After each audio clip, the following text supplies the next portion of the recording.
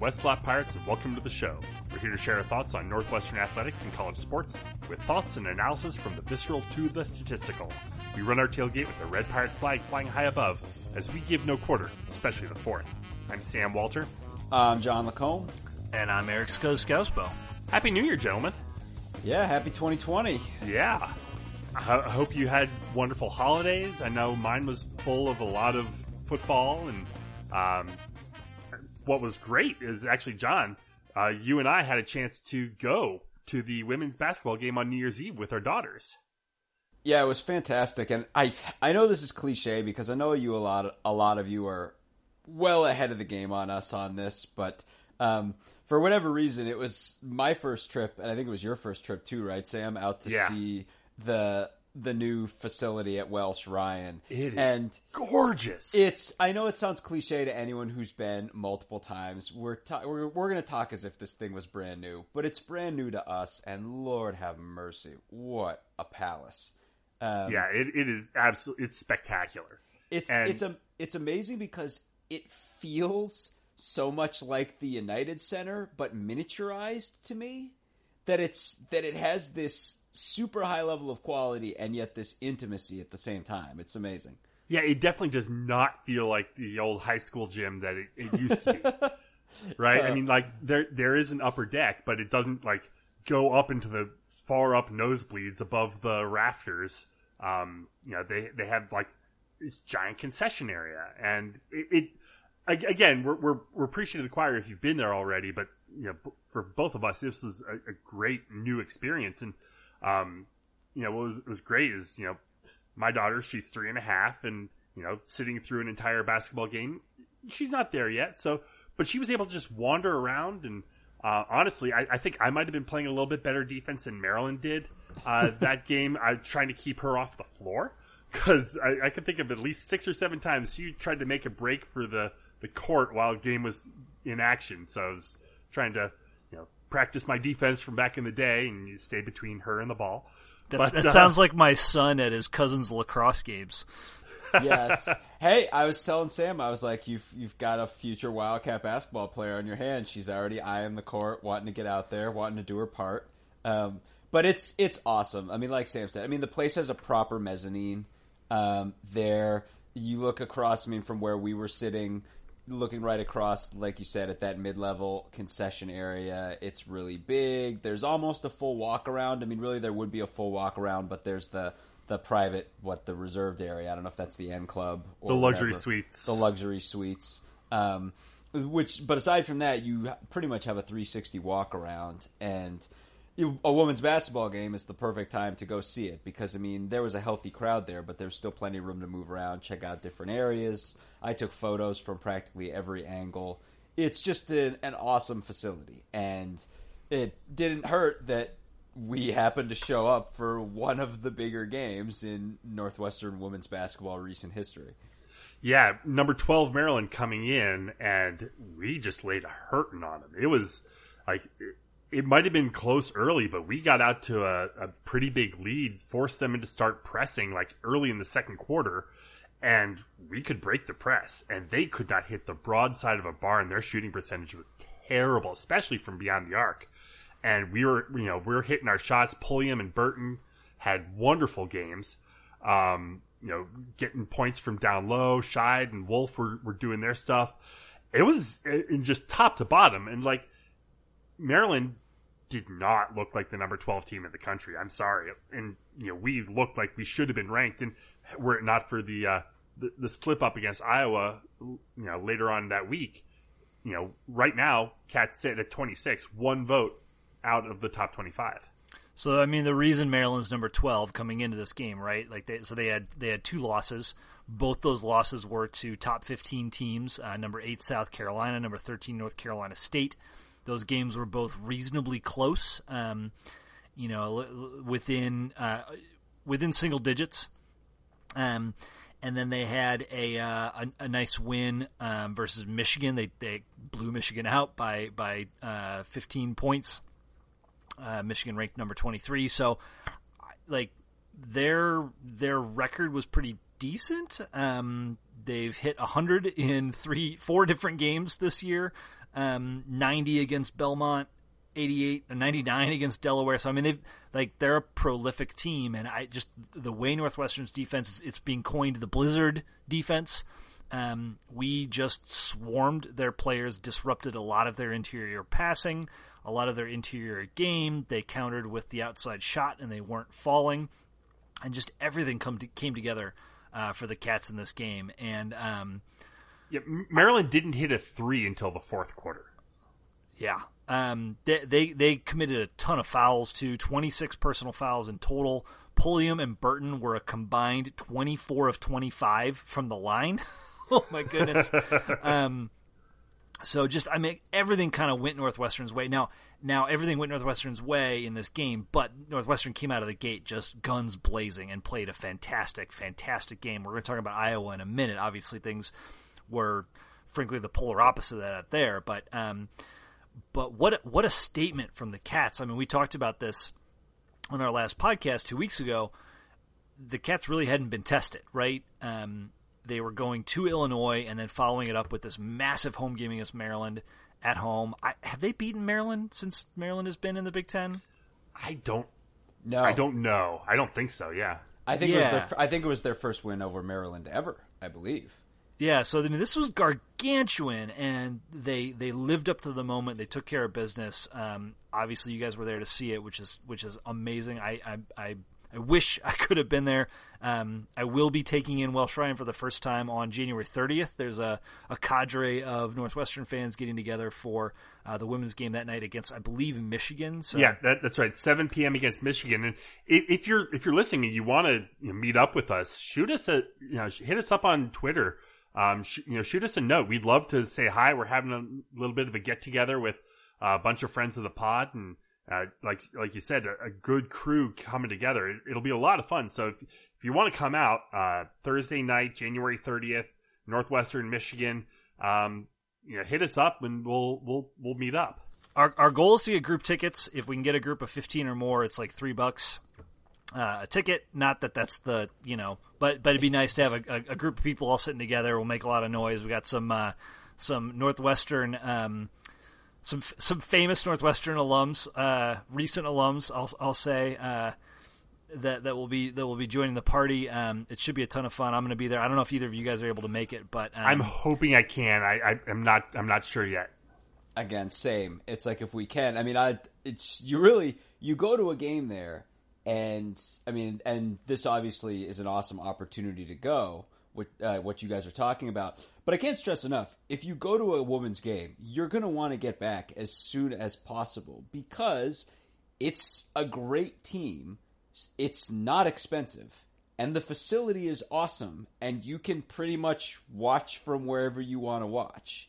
It's just a really good time. I mean, I was just moving around to different areas. We saw some people, behind one of the hoops. We're talking for a while. But again, not to rehash that.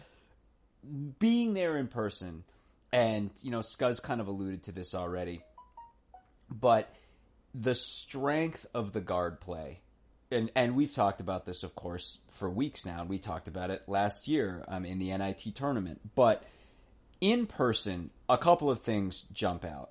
One, Pulliam, who's listed at 5'10", it feels like she's 6'1".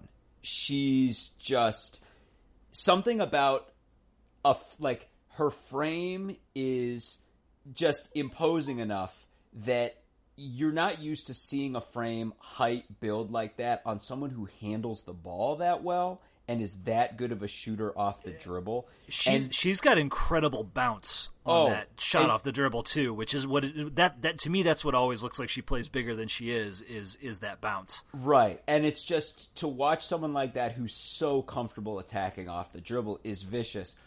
But Burton, man alive. Can I interject before you shift to Burton? That. So we had the game on, I guess, probably the first half, and my 6-year-old, I've finally broken through on something. She doesn't listen to most of the things I say, but she knows that number 10 on Northwestern is really good. And I was like, I'm bouncing back and forth from the kitchen to the family room. I'm cooking. I'm getting dinner ready, and she's like, "Number 10 scored again, Dad. She's so good." I'm like, "Yes." And it's It's so obvious that even a small child can figure it out. It really is. I mean, she's really, and watching Maryland try to figure out how to deal with her. But at the same time, Burton, who you forget that, she didn't even have a full year at Northwestern under her, entering the women's NIT last year, and how big her development was. It's just, I mean, you see someone growing by leaps and bounds, and she was the real revelation in this game. I mean, Pulliam was dominant, but Maryland was just trying and failing to press for the majority of this game. It was just a lost cause. They were just throwing bodies at Burton, and she was just like, this is a joke to me, and was just beating it and beating it and beating it. And yes, Sam said earlier, Maryland couldn't hit the broadside of the barn offensively, but that's only part of the story when you beat a team as badly as we beat them. And even if they had been able to score, there was just nothing they could do. They couldn't press us. They couldn't stop us. And, credit where credit is due, too. One of the other things that jumped out to me is, in person, Sydney Wood, who is our third starting guard, is 5'11", and you see every bit of that. When people talk about this Blizzard defense, it's a really, I think the nucleus of it is, you've got this nucleus of guards. I mean, you've got Wolf and Scheid down low, and they play really well. But you've got this nucleus of guards, and I think Jordan Hamilton coming off the bench as well, that are 4 athletic sophomore and junior guards who are long and fast and can defend really well in tandem. And Wood can guard just about any position outside of the low post. And it's just a really vicious unit. But, in a little bit we're going to pivot to talking about the men's team. And, we've been making this comparison for a while now. But when you see the quality of the guard play from the women's team in person, it just drives home even more how, dependent it is. If you're trying to build a championship team or at least a team that can contend for a championship, you need this quality of guard play. So I want to talk about that specifically because, coming off of the Maryland game, I was looking at the standings in the Big Ten. I was looking at the other teams in the Big Ten. I was looking at the margin of victory that Northwestern had posted over Illinois and Maryland. And I was asking the question, who else is in the running for the conference championship? Because for the first time in my fandom as a Northwestern fan, I feel like the women are in the mix, right? Yeah, for sure. To win the conference, for sure. Then that Iowa game happened.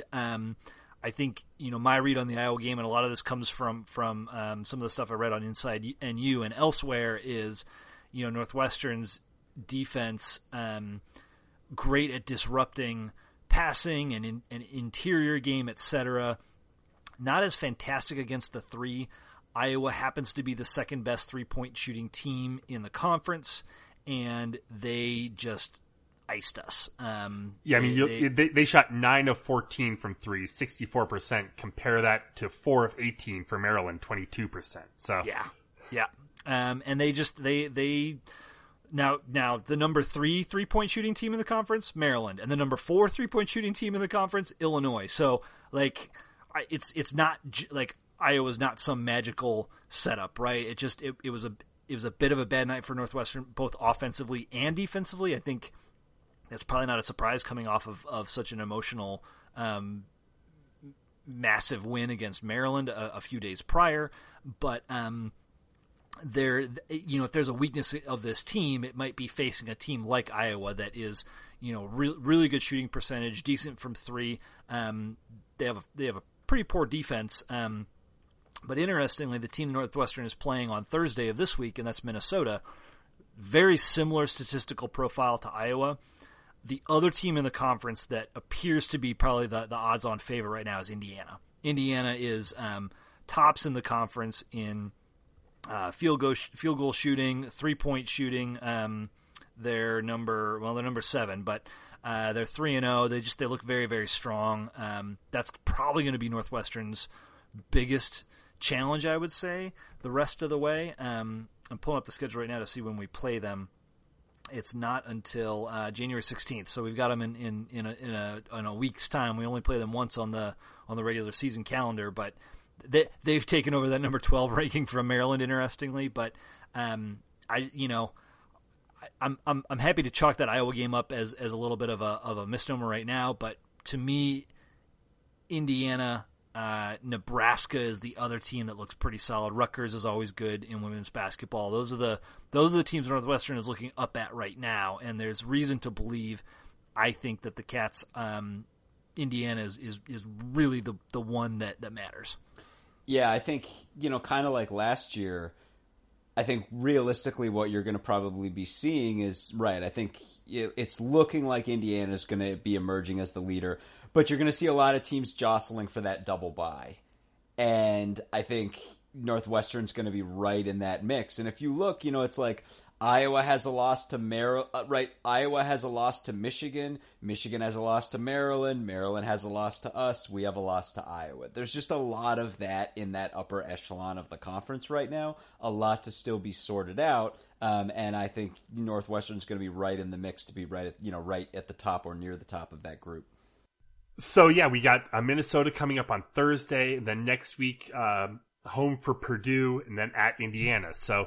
We're gonna see the Hoosiers coming up here pretty soon, a week from Thursday. So that'll be definitely one to circle on the calendar. WNUR is gonna have it. Unfortunately, it looks like it's BTN Plus right now. That could change, but we shall see. Do we have to pivot to the men? Oh boy, it seems now part of it was the holiday break, right? But we had talked in tones tinged with optimism the last time we spoke about the Northwestern men's basketball team. And that was after consecutive 5-point losses to Michigan State and DePaul, in which Boo Buie went for 25 and 26 points, and the team was looking like they were on the verge of something. Oh. Then they lost to Hartford. Yeah, it was, and then everyone got hurt. Well, what was really brutal was about the Hartford game. I think off on the surface, everyone was like, oh my God, we lost to Merrimack, we lost to Radford, and now we're losing to Hartford. And I think someone pointed out, I think Merrimack has actually beaten Hartford this year too, so make of that what you will. But when you actually watched the game, though, what you saw was two things. And I think at the time, it was really interesting to juxtapose that game with the Michigan State game, because Michigan State has the attitude, and they're good enough to have the attitude. Look, we're Michigan State. We've got what we do. It's why we're the number 8 team in the country. We're not changing that up for frickin' Northwestern. And we got like Sam said, we got a great game out of Boo Buie, and gave them a real run and had them really sweating down the stretch. And then you get a team like Hartford that knows that even though we are a wounded puppy Northwestern team, figuratively, even before now we are literally that kind of team, knew that they had to approach us a specific way, that they had to tailor what they were going to do to Northwestern. And they got a major boost to their game plan when A.J. Turner got hurt early in that game. Because if you looked at that game, I think Hartford played 8 players in that game, and 6 of them were guards, and they played at least 3 guards the entire game. And their goal was, we know you're thin at guard, and we're going to try to play as many guards as possible. If you look at the lineup that Northwestern started, I think Northwestern started Buie as the lone guard, and then also Turner, and then didn't return to that lineup the whole rest of the game. A, because Turner got hurt, and B, because Hartford made it their mission to overload us with guard play and really get Ryan Greer on the floor as much as possible and just see what happened. And it was just enough for them to pull it out. And at the time, my thought on that was, boy, as well as Buie has been playing, and we had talked about this potential that, boy, if you get a great night with Buie and a great night with Spencer, as long as Gaines is hurt, any team that wants to overload us with guards can overload us with guards. And then we're going to have a choice where we're either going to have to desperately try to course correct for that, or we're just going to throw caution to the wind and go as heavy as possible with guys like Ryan Young and just try to match you bucket for bucket. And right around the time I was thinking that, just about every guard on the team got hurt. Yeah, Bowie is going to miss a fair amount of time. Haven't heard exactly how long he's going to be out. Sounds like he has a stress fracture in his foot, but possibly not season-ending. Anthony Gaines out for the rest of the year. He's having surgery. And A.J. Turner still hasn't come back from his injury against Hartford. So, we only suited up, or the Cats only suited up 7 scholarship players for the trip to Minnesota, which, to be fair, they lost 77-68, but, that's a lot. I mean, that's even closer than I figured it would be. Pat Spencer went tried to put the team on his back as much as possible. 22 points played almost the entire game, 39 plus minutes. So he was, out on the floor the entire time. So I want to talk about Spencer for a minute here, because this is, and I did not watch either of these two games, so I'm inferring some stuff from box scores. But the picture you guys just painted of the Hartford game, right? We're short on guards. They're playing a ton of guards. They're pressuring us there. Pat Spencer only played 20 minutes in that game. He was 3 of 10, 1 of 4 from 3-point. Not great shooting, obviously. 0 personal fouls. Yet only played 20 minutes. And your comment, John, earlier about Michigan State and them being kind of stubborn and like, no, we're Michigan State. This is our approach. This is how we're going to play. You're not going to dictate to us. I wonder if we fell into that trap a little bit with Hartford, in the sense of, no, we're going to play Bowie. We're going to play Greer. We're going to do some things differently tonight. Now, granted, the A.J. Turner injury early in that game can disrupt a rotation, etc., right? But to see Spencer come back and play 39 minutes, go 9 of 18 from shooting, 8 boards, 8 assists, lead the team in points and assists, only 4 boards. I don't know, that just leaps off the page to me, that this guy's line was astronomically better on the road in Minnesota in a Big Ten game than it was at home versus Hartford. Well, it's funny with Spencer. We've talked about this before with him. He's light on basketball experience. What he's not light on is confidence. He's like one of the best people ever at his main sport. Like, he's capable of putting himself in the mindset that he is one of the best people on the floor. It's not like that mentality just goes away when you suit up in a different sport. So he's out there, right, like wanting to say, like, look, you put me on. And honestly, from a defensive perspective, he's a real asset. And the problem is not Spencer, or frankly, and this is to both of your points about this valiant effort against Minnesota, it's not any of those other guys' problems either. Like, our thesis has never been that Northwestern doesn't have talent on the team. The issue is that we are just starved beyond all get out at one of the positions you have to have talent and depth at to be an effective basketball team. It was like we were out in the desert last year because we just didn't have guards. And as much as the presence of Bowie and this kind of relative miracle that has been Spencer, I mean, relative to what any reasonable expectation of him has been, the reality is Anthony Gaines was one of the best defensive guards in the conference, and we had that. And even with Gaines, you still might have people thinking, look, there's many teams in the Big Ten who are like, look, we can put 3 4-star guards on the court at any given time. And we'll make Pat Spencer guard 1, we'll make Boo Buie guard 1, and we'll make Gaines guard 1, and we'll see where the weak spot is, right? Well, we're way past that now, because with Bowie out and Gaines out, I mean, any team with 2 strong guards, Spencer's a great athlete, but he can only guard one of those, and Turner would be guarding the other one, nominally.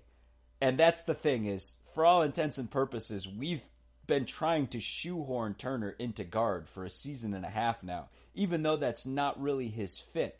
So he'd be next man up. So right now, as things currently stand, it's Spencer and then Greer. And again, as we get into the meat of Big Ten play, like, you just can't have Greer guarding the number 2 guard on a top Big Ten team for long stretches of time. So again, it stinks because in a weird way, there's a weird parallel to what the football team went through, where everyone's like, well, now we have a new offensive coordinator, but we're still saddled with these wide receivers, blah, blah, blah. And it's like, how could you get a read off the quarterbacks or the wide receivers or anything based on last season? It's the same thing. Like, it's really difficult at this point to say, peg the ceiling of a guy like Robbie Barron, because we're not capable of running a normal offense right now. And you watched, again, the way that these guys valiantly tried to fight through that against Minnesota. You're going to see a lot more about that. I mean, we were talking in optimistic tone several weeks ago. These guys are young and hungry and just excited to be out there, and they're giving maximum effort. And that's going to keep a lot of games closer than they have any right to be. But right now, we desperately need Bowie to come back. We need Bowie and Spencer healthy, and then we still kind of have to find a way to guard any team that's going to try to go small against us. Traveling to Indiana on Wednesday night, Saturday afternoon, home against Nebraska, then home against Iowa on Tuesday, then at Illinois next Saturday. So that's the next few games for the men. Nebraska, they're nothing to write home about. Hopefully we'd be able to do something there. I have no idea how long Bowie's out for. Hopefully it'll be not too long, but you worry about with a stress fracture in your foot, that could be like a couple months possibly. I mean, it's hard to say. It's rough. I mean, again, the working expectation right now should be that we are not going to win a Big Ten game. We had kind of inched away from that, and now we're headed right back to it. With that said, Nebraska is certainly the best opportunity. They're a really weird mirror reflection of Northwestern. I mean, Northwestern and Nebraska are safely the 2 worst teams in the Big Ten. And Nebraska kind of has the exact opposite problem Northwestern does. If you look at Nebraska's top 5 players in minutes, they're all guards. None of them are taller than 6'6", and their rotation is like 6 guards and 2 post players. They're trying to go small ball, and it's not working. They have the opposite issue Northwestern does. They have too many guards, not enough post balance, and they're figuring it out, and it's not working for them. So I don't know what the heck's going to happen in that game. You're going to have a ton of positional mismatches on both sides of the ball. You're going to have guards guarding forwards and forwards guarding guards every trip up and down the floor, and something's going to break. So who knows? It could be that we go up against Nebraska in that game, roll out, I don't know, Barron, Kopp, Young, maybe John Jones or something, Nance, all at the same time, put one guard out there just with Spencer and play that way the entire game and win a goofy matchup game. Who knows? It's probably, the opportunity is probably not going to get any better than that in the coming weeks. It's tough sledding right now. It's not, not what you want. Yeah, this feels like the read on Northwestern basketball of like tough times and rough injuries and just over and over, right? But this year has already been in some ways better than we expected it to be, right? Is that fair? I mean, it's come and it's gone. Again, Spencer, for the love of God, if Spencer played as a reasonable person would expect a lacrosse player who hadn't played college basketball to play coming in, we would basically have almost no working guards right now. So we've got that. Which is nice. Yeah. Oh. Shall we talk about some football? A little bit of Northwestern news before we go into kind of a bit of a look at the bowl season. Preview the national championship game coming up on Monday. We we're waiting on word from Bennett Skowronek on what his plan was after Bajakian was hired. We thought maybe that would be a great opportunity for him to come in and showcase himself for the NFL.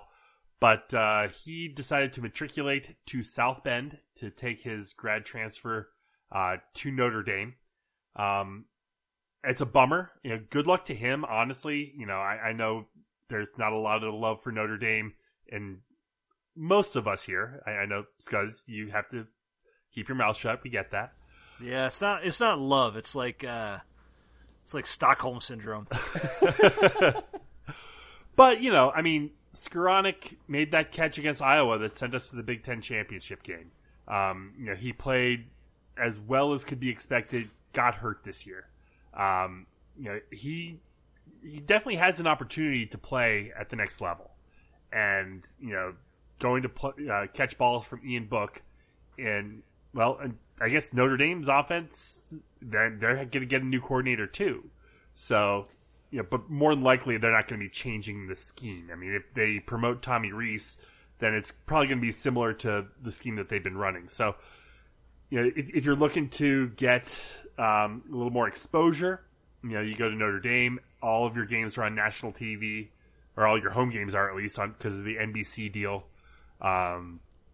Most of the Cats games are on national TV too, but they don't have sort of exclusivity of the NBC. So I have a slightly different take on this, in that I think part of what this does for Skowronek, it's not just exposure from like a TV perspective. If you look at Notre Dame and what they've done with their receivers, they don't have a deep rotation of receivers. If he makes the cut and is one of the 3 or 4 guys that plays regularly, he's going to get a ton of balls thrown his way in a very pro-style offense, and it is going to give him the tape to allow NFL teams to effectively evaluate him, because that's the feedback he got when he talked to NFL scouts after getting injured this year was that they didn't know if he was a tight end or a wide receiver, and they didn't really know what to do with him. And I think Notre Dame's offense will afford him the opportunity to demonstrate exactly the type of player he is and garner the notoriety that should come for a player of his talent. And I they're going to utilize him in ways that Northwestern wouldn't. He would be asked to do a lot more blocking at Northwestern. He's going to be running pro routes in a pro-style offense at Notre Dame. They're probably going to throw the ball a lot with Ian Book. It makes a ton of sense. And I hate that he's leaving the Cats. I was getting really hopeful he might come back because he is such a versatile player that he would have been good in the Bajakian system. But this is ultimately, I think, a really good move for Bennett, and I wish him the best. Yeah, and I think you laid everything out exactly right. I think the other important part of the calculus is he's in a really rough spot, and there's no perfect decision for him, and he's desperately trying to make it to the pro game and has some real problems. He got hurt, but more importantly was put in a situation where nothing was going on our offense, and then he got hurt, and now he's in a position where, like you said, there are a lot of questions. I think he's if you look at the two decisions, neither of them has a perfect success rate. I think from a pro prospect standpoint, he picked the lesser of the two evils. He's going to go to Notre Dame, but he's still rehabbing from an injury, and of course you've got a Northwestern receiver core who are all really talented and have a working relationship with Ian Book, and you're coming off an injury and you've got to find a place in that.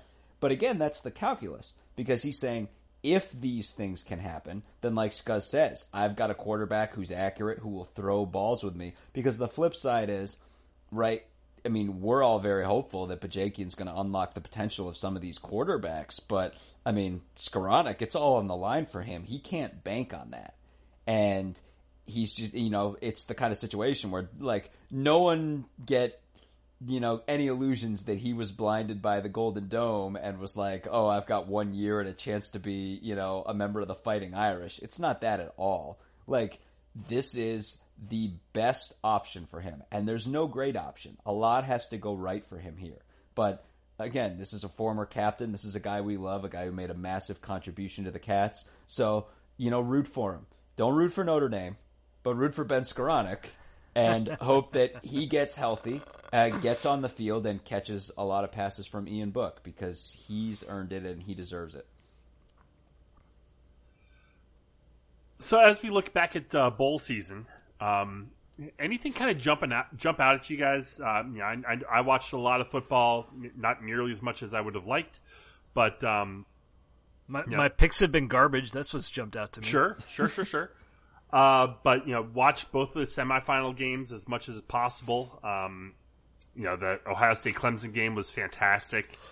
The LSU Oklahoma game was fantastic if you're an LSU fan.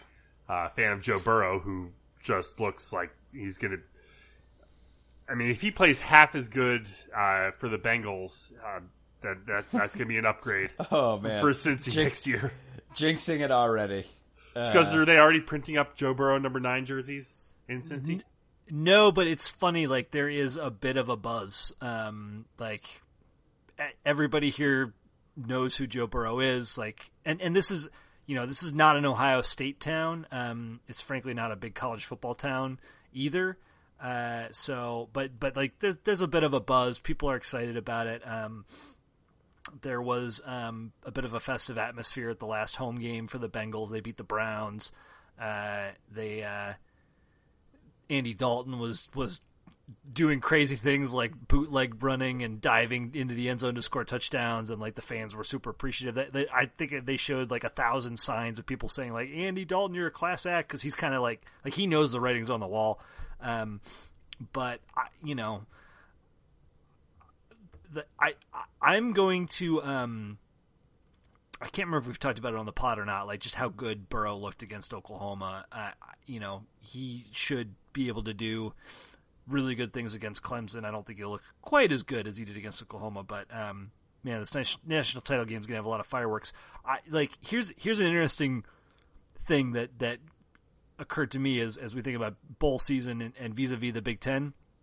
So Ohio State loses by 6 to Clemson in a game where on the essentially the final play they had the touchdown, but just a little bit of a timing miscommunication between Justin Fields and the wide receiver Olave, who peeled off his route to move into open space, essentially in the exact same moment that Justin Fields decided to throw the ball. But Fields had him in the end zone. He had beaten his man. It was like Ohio State really could have won that game. But anyways, Ohio State loses by 6.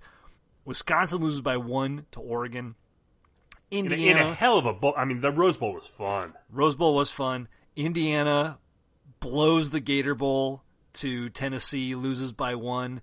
Not a great bowl season for the Big Ten, despite to all of our shock and chagrin, Minnesota somehow knocking off Auburn, dominating the best defensive line in college football on the ground. Kind of unreal. Yeah, I think that's my real takeaway is in the year that we decided to not show up in the Big Ten West, Wisconsin won 10, Iowa won 10, Minnesota won 11. I don't think any of us are feeling particularly great about Purdue heading into next season and having to, Purdue, in a way, as bad as things went for Purdue, managed to scare the bejesus out of everybody because of the wide receiver core they're going to be fielding next year. Now bolstered by Abdur-Rahman Yassin. Yay for that. Those are 4 teams in our side of the conference right now that all of a sudden are just have their foot all the way down on the gas. How did Illinois do in their bowl game? Yeah, and also Illinois. I thought they would win. I thought they would win, and they got beat pretty bad. I just hold on to this. Just one more losing Illinois season where they lost to Northwestern. In that regard, this was no different than any of the last 5 years. Illinois has a losing record, and they lost to Northwestern. But yeah, I think it's like I came out of this to Scuz's kind of what Scuzz is saying, feeling like while we were sitting and resting on our laurels and being content to sit out the season because of our offensive coordinator until we got a new one, a lot of the rest of the conference got better, and we're going to be playing catch up now. Just to Illinois, I saw a really interesting stat, and it doesn't mean anything, but between Northwestern and Illinois, if you've won the Land of Lincoln Trophy or the Tomahawk before that, like you can't win a bowl game unless you've won the Northwestern Illinois game. Like neither Northwestern or Illinois has won a bowl game in a year that they have not won the Top Hat or the Tomahawk. Interesting. That is interesting. Well, then Illinois ain't going to be winning any bowl games anytime soon. So we're not giving anything up. We still have that anyway. That was one of the takeaways. The other one was, aside from Oregon, Utah getting thrashed by Texas. I did not see that coming. It's a classic Texas But thing, John, though. Texas is back. Haven't you heard? Sure. I can't wait to read. And Sam Ellinger's coming back, too. So it's tough, though, because I don't know, based on last preseason, what the standing record is on Sam Ellinger puff pieces and about how great Texas is going to be. Can we guess, is Texas going to be, top 15 going into next season? Sure. And then, whatever it is, I just can't wait to watch them underperform like they do every year. So they host USF opening week, and then they take a trip down to Baton Rouge. Oh boy! To play at LSU on September 12th. Have fun with that. Oh boy. The other thing, again, it's like between Oklahoma and Baylor, just kind of the takeaway of just that the Big 12 is just an also ran that in a year where the AAC was super frisky, it just feels like the Big 12 was just kind of like, eh. It was like, what was that conference this year? I have no idea. Big 12 won. They won one bowl game. Big 12 did. Yeah. Speaking of teams from the Big 12 that did not win their bowl games, whose misery I want to wallow in, I'd like to congratulate the Carolina Panthers on hiring Matt Rule. Oh, hell yeah. Away from the cesspool that is Waco, Texas. Hell yeah. Congratulations, now Matt. we can just feel free to bathe in the pain of Baylor and not have to, because we've all said this, Matt Rule we liked what he did, and he did great stuff at Baylor, and it's great that he's gone. So now we can recommence just rooting against Baylor at every opportunity. Yeah, I can cheer again for Matt Rule. And then watch them hire Kendall Briles. Briles, didn't he just isn't he going to coach with Lane at Ole Miss? Or no, at Arkansas. I don't know what he's doing. Kendall Briles just got hired as OC somewhere. It's either Arkansas or Ole Miss. I'll say another thing for anyone who's watching, again, I make of this what you will. Boston College seemed to miss Mike Bajakian against Cincinnati. Let's be. I don't know that the outcome would have been much different with him either. But let's hope it would have. they got thrashed. It's so funny. Cincinnati took 2 losses to Memphis and that loss at the beginning of season to Ohio State. And outside of those 3 games, they were awesome. Cincinnati's going to be a top 20 team at the end of the season, and I think it's 2 straight seasons of 11 wins for them, I want to say. I think Luke Fickell is not long for Cincinnati. Do not go to Baylor, Luke. Oh, God. Don't do it, Luke. But I think, greener pastures. He's headed somewhere onward and upward because he's done a phenomenal job there.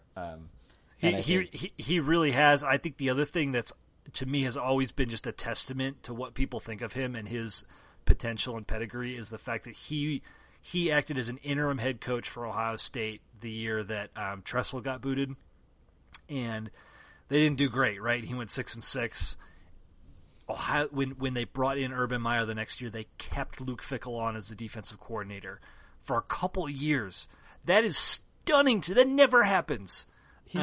He's I think, were Day to leave tomorrow, I think Fickell would be right at the top of the list. I think he's beloved in that program and beloved in the state of Ohio. I think I think until then, he's going to have his pick of other opportunities soon.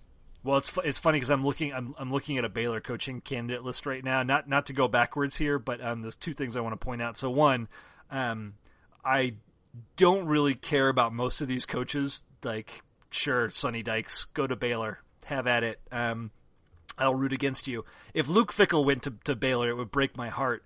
But this is CBS Sports. My favorite name on here, just because of how ludicrous it is Tom Allen. What? Quote, Wow. Allen just led the Hoosiers to their first 8-win season since 1993, and he was rewarded with a contract extension. But getting out of the Big Ten East in favor of the Big 12, where it's easier to win a conference title, subtext, and you get paid a third as much, might be attractive to a coach who has a track record of getting the most out of his players. That's fucking ludicrous. Who wrote that article, and how much were they smoking? I mean, Barrett Saley, and Dennis Dodd. Oh, jeez. Guys, come on now. Indiana will pay to keep him as much as they can. I think this is high times for Indiana. Just one more team. I mean, they choked that Tennessee game away. They also have Brian Harsin on here, which again, that seems like a stretch. And Justin Fuente. Now, this is a little bit more justified because they're basically like, yeah, Justin Fuente might get fired from Virginia Tech in another year. So, like, maybe he wants to go find they call it a soft landing space. But my God, what a ludicrous proposition. Yeah. Speaking of coaching malaise, watching Michigan not be in a game against the worst Alabama team, what was in this game, clearly the worst Alabama team in a decade, had to be a little depressing for Michigan fans. This was a game that Alabama, I mean, there's no doubt about it. This is the worst Alabama team since probably 2011, I think. And, that's still a damn good Alabama team. Oh, still. And again, it's all relative, but this is a Michigan team that at the start of the year had dark horse national title aspirations. And coming into this game, we did not think it was going to be close. And Alabama didn't look good in this game, and it still wasn't close. They had no answer for Jerry Jeudy. He had 6 receptions for 204 yards. Right. Alabama's receiving core has been the toast of this team all year, and unless you have a modern offense that can go toe to toe with them, and Michigan patently does not have that. You don't have a prayer. That's how LSU beat them. That's how Auburn beat them. Maybe that's not how Auburn beat them, but it's interesting because John, you were having a really good back and forth on our text thread with the Winning Cures Everything guys with Chris Giannini around Michigan versus Ohio State and what Michigan should be and what the expectations should be, et cetera, et cetera. And I not to rabbit hole into that whole conversation, but I think your general premise is that Michigan really should be on par with Ohio State, and they're just not right now, and it feels like a Harbaugh issue. I have a little bit of a slightly different take in that I don't know that Ohio State's the right comp for Michigan. I think Notre Dame is the right comp for Michigan, and I think similar to Notre Dame, Michigan did some really stupid things at their head coach position, and they're paying the price for it right now. In that they've got a guy who was heralded in Jim Harbaugh, but they've given him so much power and control because they're so desperate after the Hoke and Rich Rod eras that there's no accountability for him to modernize the offense. And to me, Michigan feels like they are what LSU was during the Les Miles era. They're really good, but the idea that they're gonna do better than 10-2 and second fiddle to Ohio State is laughable because they only focus on one side of the ball. Yeah, I mean, to me, and this is again part of the thing that I was talking about with Chris from Winning Cures Everything, is just if you look year in and year out across the Big Ten, and I think this is probably true even if you compare to Notre Dame, Michigan and Ohio State lord over the rest of the conference in terms of the talent that they bring in a given year. And that was kind of my point. It's like Ohio State has had the better of that on the field and in the recruiting rankings. But if you compare Michigan over the past decade to any other Big Ten team than Ohio State, and when you look at that, the idea that a season like this, okay, on the road 28-21 to Penn State, okay, thrashed by Wisconsin, not good. Thrashed by Ohio State, not good. Thrashed by Alabama, not good. Like there's not much tolerance for things like that. And again, like Michigan took 4 bad losses with national title talent on this team. And again, it's like you just wonder. I mean, I don't know that they necessarily know where they would go other than Harbaugh, but I think it's got to be time for them soon to start taking a look at another ascendant coach and figuring out, where they're going to turn the page. I mean, I don't know how much longer this can go on. I mean, it's hard to imagine a team. I mean, next year Shea Patterson's going to be gone. I have a hard time believing that they're suddenly going to be getting better quarterback play than Patterson gave them, which was half decent. Michigan's leading receivers in this game, Giles Jackson, Ronnie Bell, who is a name, I will say, and Nico Collins. Not leading receivers for Michigan in this game, Donovan Peoples-Jones and Tariq Black, like top flight wide receiver talent that they've just not been able to develop or deploy in the right way. And it's we've talked about this in the past as well. It's similar in some fashion, and people, I'm not comparing Northwestern to Michigan from a talent perspective, but it is similar to the deficiencies at Northwestern in that we've had decent talent at the skill positions and just have bungled the deployment and the strategy around those players. Like you cannot win a national championship in college football on defense alone anymore. You can't do it. Alabama runs a top flight offense. Yeah. And look at LSU this year. Look at Clemson over the last 4 years. It took Clemson's defense was legendary for a decade, and it wasn't until they had Deshaun Watson that they were able to play at the big boys table. Yeah, and I think, and again, it's like Michigan's got all the talent in the world. It's not a talent issue. That team recruits like bananas, and given all the talent on that team, like Harbaugh is seriously underperforming right now. And again, I don't know.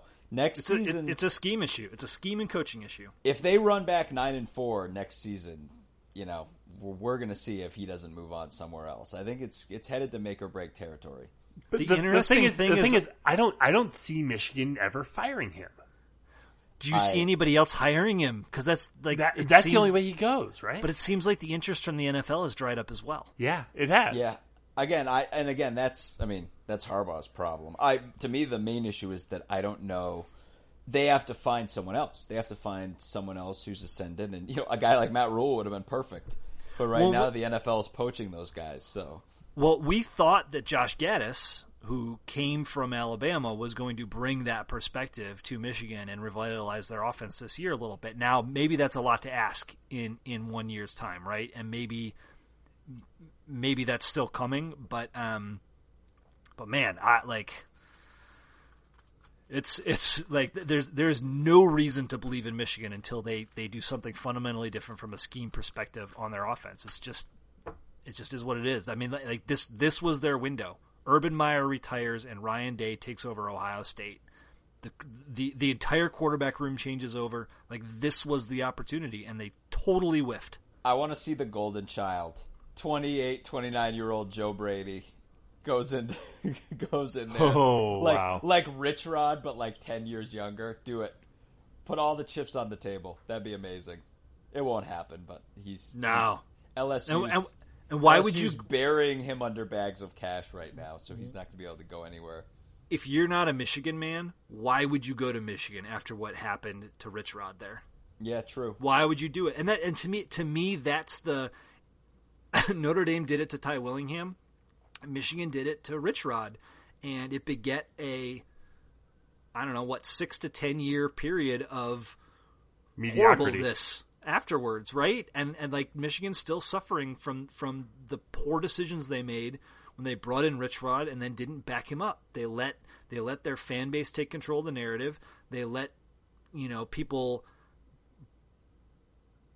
instill doubt in Rich Rod, and they didn't have his back. And then on top of it, they had just a brain dead athletic director who was like the guy from Domino's, right? Who really started to impact the culture there, and that got all wrapped up in it as well. But I mean, they started to lose the fans, and when you do that and you don't support your coach, and you've got boosters actively campaigning against him internally, I mean, that that screws everything up, and they're still paying the price for it. Does that happen to Harbaugh, though? Yeah, I don't know. Again, and yeah, he's so entrenched. It's going to be interesting though, and maybe they bounce back next year. I mean, I wouldn't. Hold your breath. I think the problem is that Harbaugh was viewed as the savior. Now he hasn't been the savior, but they've given him savior status, and how can you take that away? Exactly. Yeah, I don't know. Maybe they'll just be stuck, but we'll see how many more 9-4 seasons they can crank out before something happens. Well, ask Bo Pelini about 9-4 seasons, right? Can't spell Pelini without 4 L's. Get Harbaugh a cat. Get Harbaugh a nice cat. Seems like Scott Frost has a lot of L's in his name. Oh yeah. Yeah, I mean, it'll be interesting to see how long the Nebraska faithful are willing to wait for that. Scuzz, real talk. You just mentioned that about 15 minutes ago. I'm going through the Big Ten West, and I'm going, well, Wisconsin had a good season. Iowa had a good season. Minnesota had a good season. We had a bad season. Purdue, they're showing a lot of potential. I feel like I'm forgetting someone. Who am I forgetting? And where I kind of ended up was, no, I think I got the count right. And then I just moved on. Yeah, That's Nebraska football, everyone. Look, we were, me in particular, really wrong about Minnesota this year. Pretty damn wrong about Northwestern, although we certainly caveated that it all depended on the quarterback position. But goddamn, we pegged that Nebraska experience spot on. We sure did. This year, though, run it back. Preseason top 25, national title dark horse. Once you get Scott Frost in year 3, that's when things really start clicking. I'm telling you. Oh, man. Real quick, because I don't want to spend too much time on it. What do you guys make of the national championship game on Monday? I think it's going to be awesome. I think I've come around to the idea that LSU is not going to dominate Clemson the way they dominated Oklahoma, and I don't think that has anything to do with defense. I think that's all about the fact that Clemson's offense is really talented and is actually a pretty tough matchup for LSU based on some of the stuff Bruce Feldman and Andy Staples have been putting out on The Athletic. Just some of the basically they went around calling all the coaches and trying to get like essentially a scouting report on these two teams of what would you do if you're preparing, where are their weaknesses, etc. And generally the commentary was, well, both teams don't have a dominant defensive line or dominant players on the defensive line like they have had in years past, especially you think about Clemson last year. And both teams have some, they've got really good players in their secondary, but they've got some players that maybe are a little stiff or aren't as high caliber or have some tendencies that you can attack. And that just, I mean, Trevor Lawrence and Joe Burrow, those guys don't have a lot of deficiencies right now, and both of those teams have like ridiculous wide receiver cores, and I just feel like we're going to get 1,000,000 points in an extremely entertaining national championship game. Yeah, I think one of my takeaways is it's really hard. I still don't 100% know who the second best team in the country is between Clemson and Ohio State. It was that kind of game. It was such a close game. This is like your very poor Wisconsin take. Come on now. Yeah, I know. But with that said, I came out of that game thinking those two teams were both great. And the bottom line is Clemson hasn't lost in forever. Trevor Lawrence has never lost. Not in college, he hasn't. Not in college. There's actually a great piece on The Athletic that that's right. I think some meaning to quarterback, check. Some quarterback for Air Force right now or something. Or I forget who it was, but they tracked down the last team to beat Trevor Lawrence. Yeah, I think it's like a backup quarterback for Air Force was the starting quarterback for the last team to beat him. But so there's that, right? Like they have that swagger right now. They have that confidence. Again, I think they're great. I think Ohio State was great, but I'll give Clemson. They're the number 2 team in the country. I still think Jordan. To your point, Scuzz. Like I think you have in LSU's case a team that is capable of being uneven on defense. If you get good LSU defense, though, if you get that defense on an off night, they're going to steamroll everybody, and that includes Clemson. I think the Georgia game would be a good, peg for that. I think Clemson's better than Georgia, but Georgia's a darn good team who just got flattened.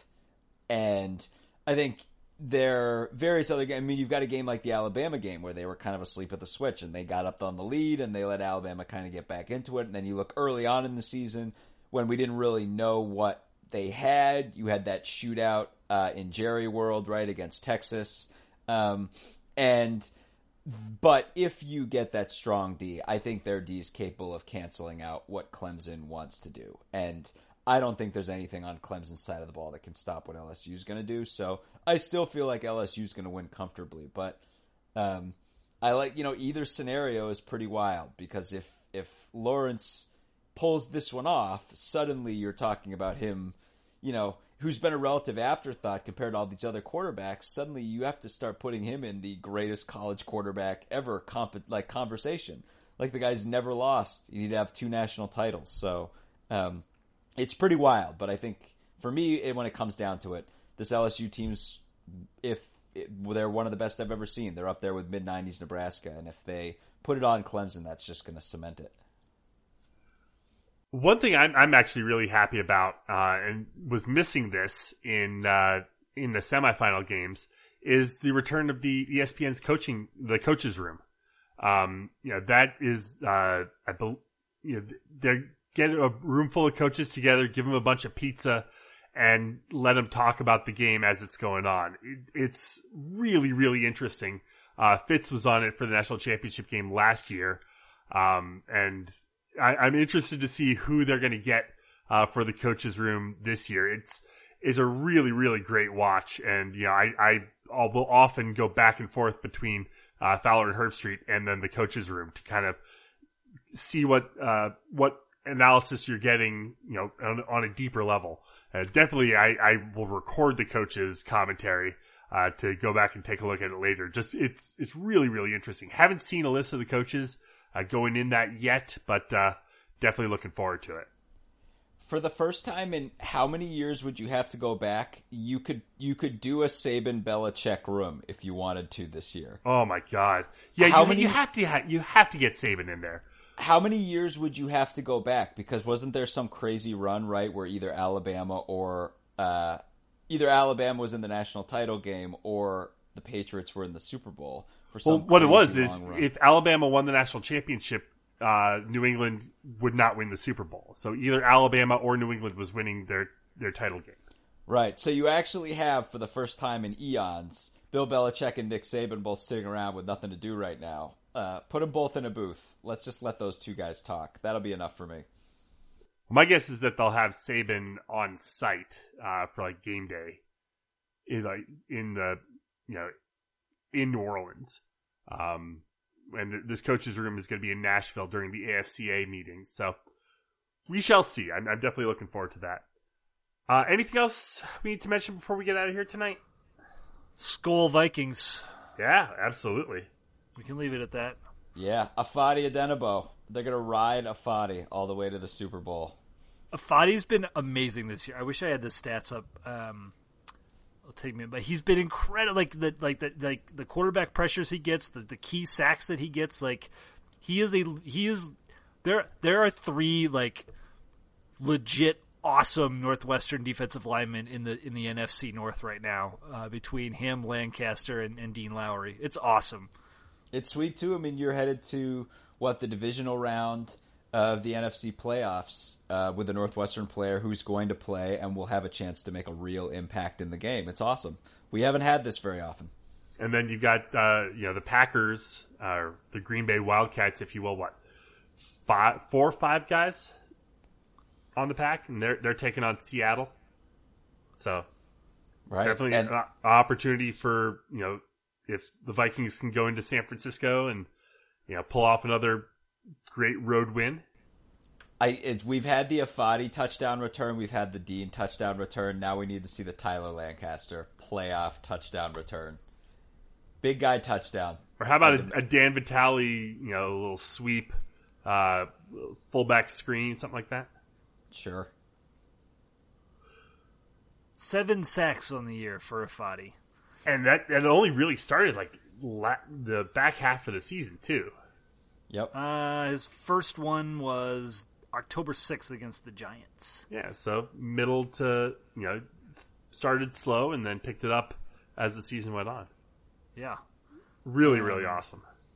Does he lead the team in sacks? He might lead the team in sacks. Wait a minute, hold on. No, this is postseason numbers. Hold on now. That makes a lot more sense. Let's see. He is third on the team in sacks after Danielle Hunter and Everson Griffin. That's pretty freaking awesome, especially from a defensive tackle. I mean, he's listed as a DE, but he often plays DT. Yep. One more reason. It's awesome. You can watch him out there in purple, tearing it up in the postseason, and squint, almost imagine that he's still with the Cats. If only. Well, let's go ahead and leave it there for this week. Head to our website, westlotpirates.com, where you can leave comments and questions. Find us on Facebook, Twitter, and Instagram at Westlot Pirates, and email the show, westlotpirates@gmail.com. Tune in next time as we give our visceral and statistical views on Northwestern athletics, and look for us in the west side of Ryan Field flying the red pirate flag, because we give no quarter, especially the fourth. For John Lacombe and Eric Skazba, I'm Sam Walter. Thanks so much for listening. See you next time.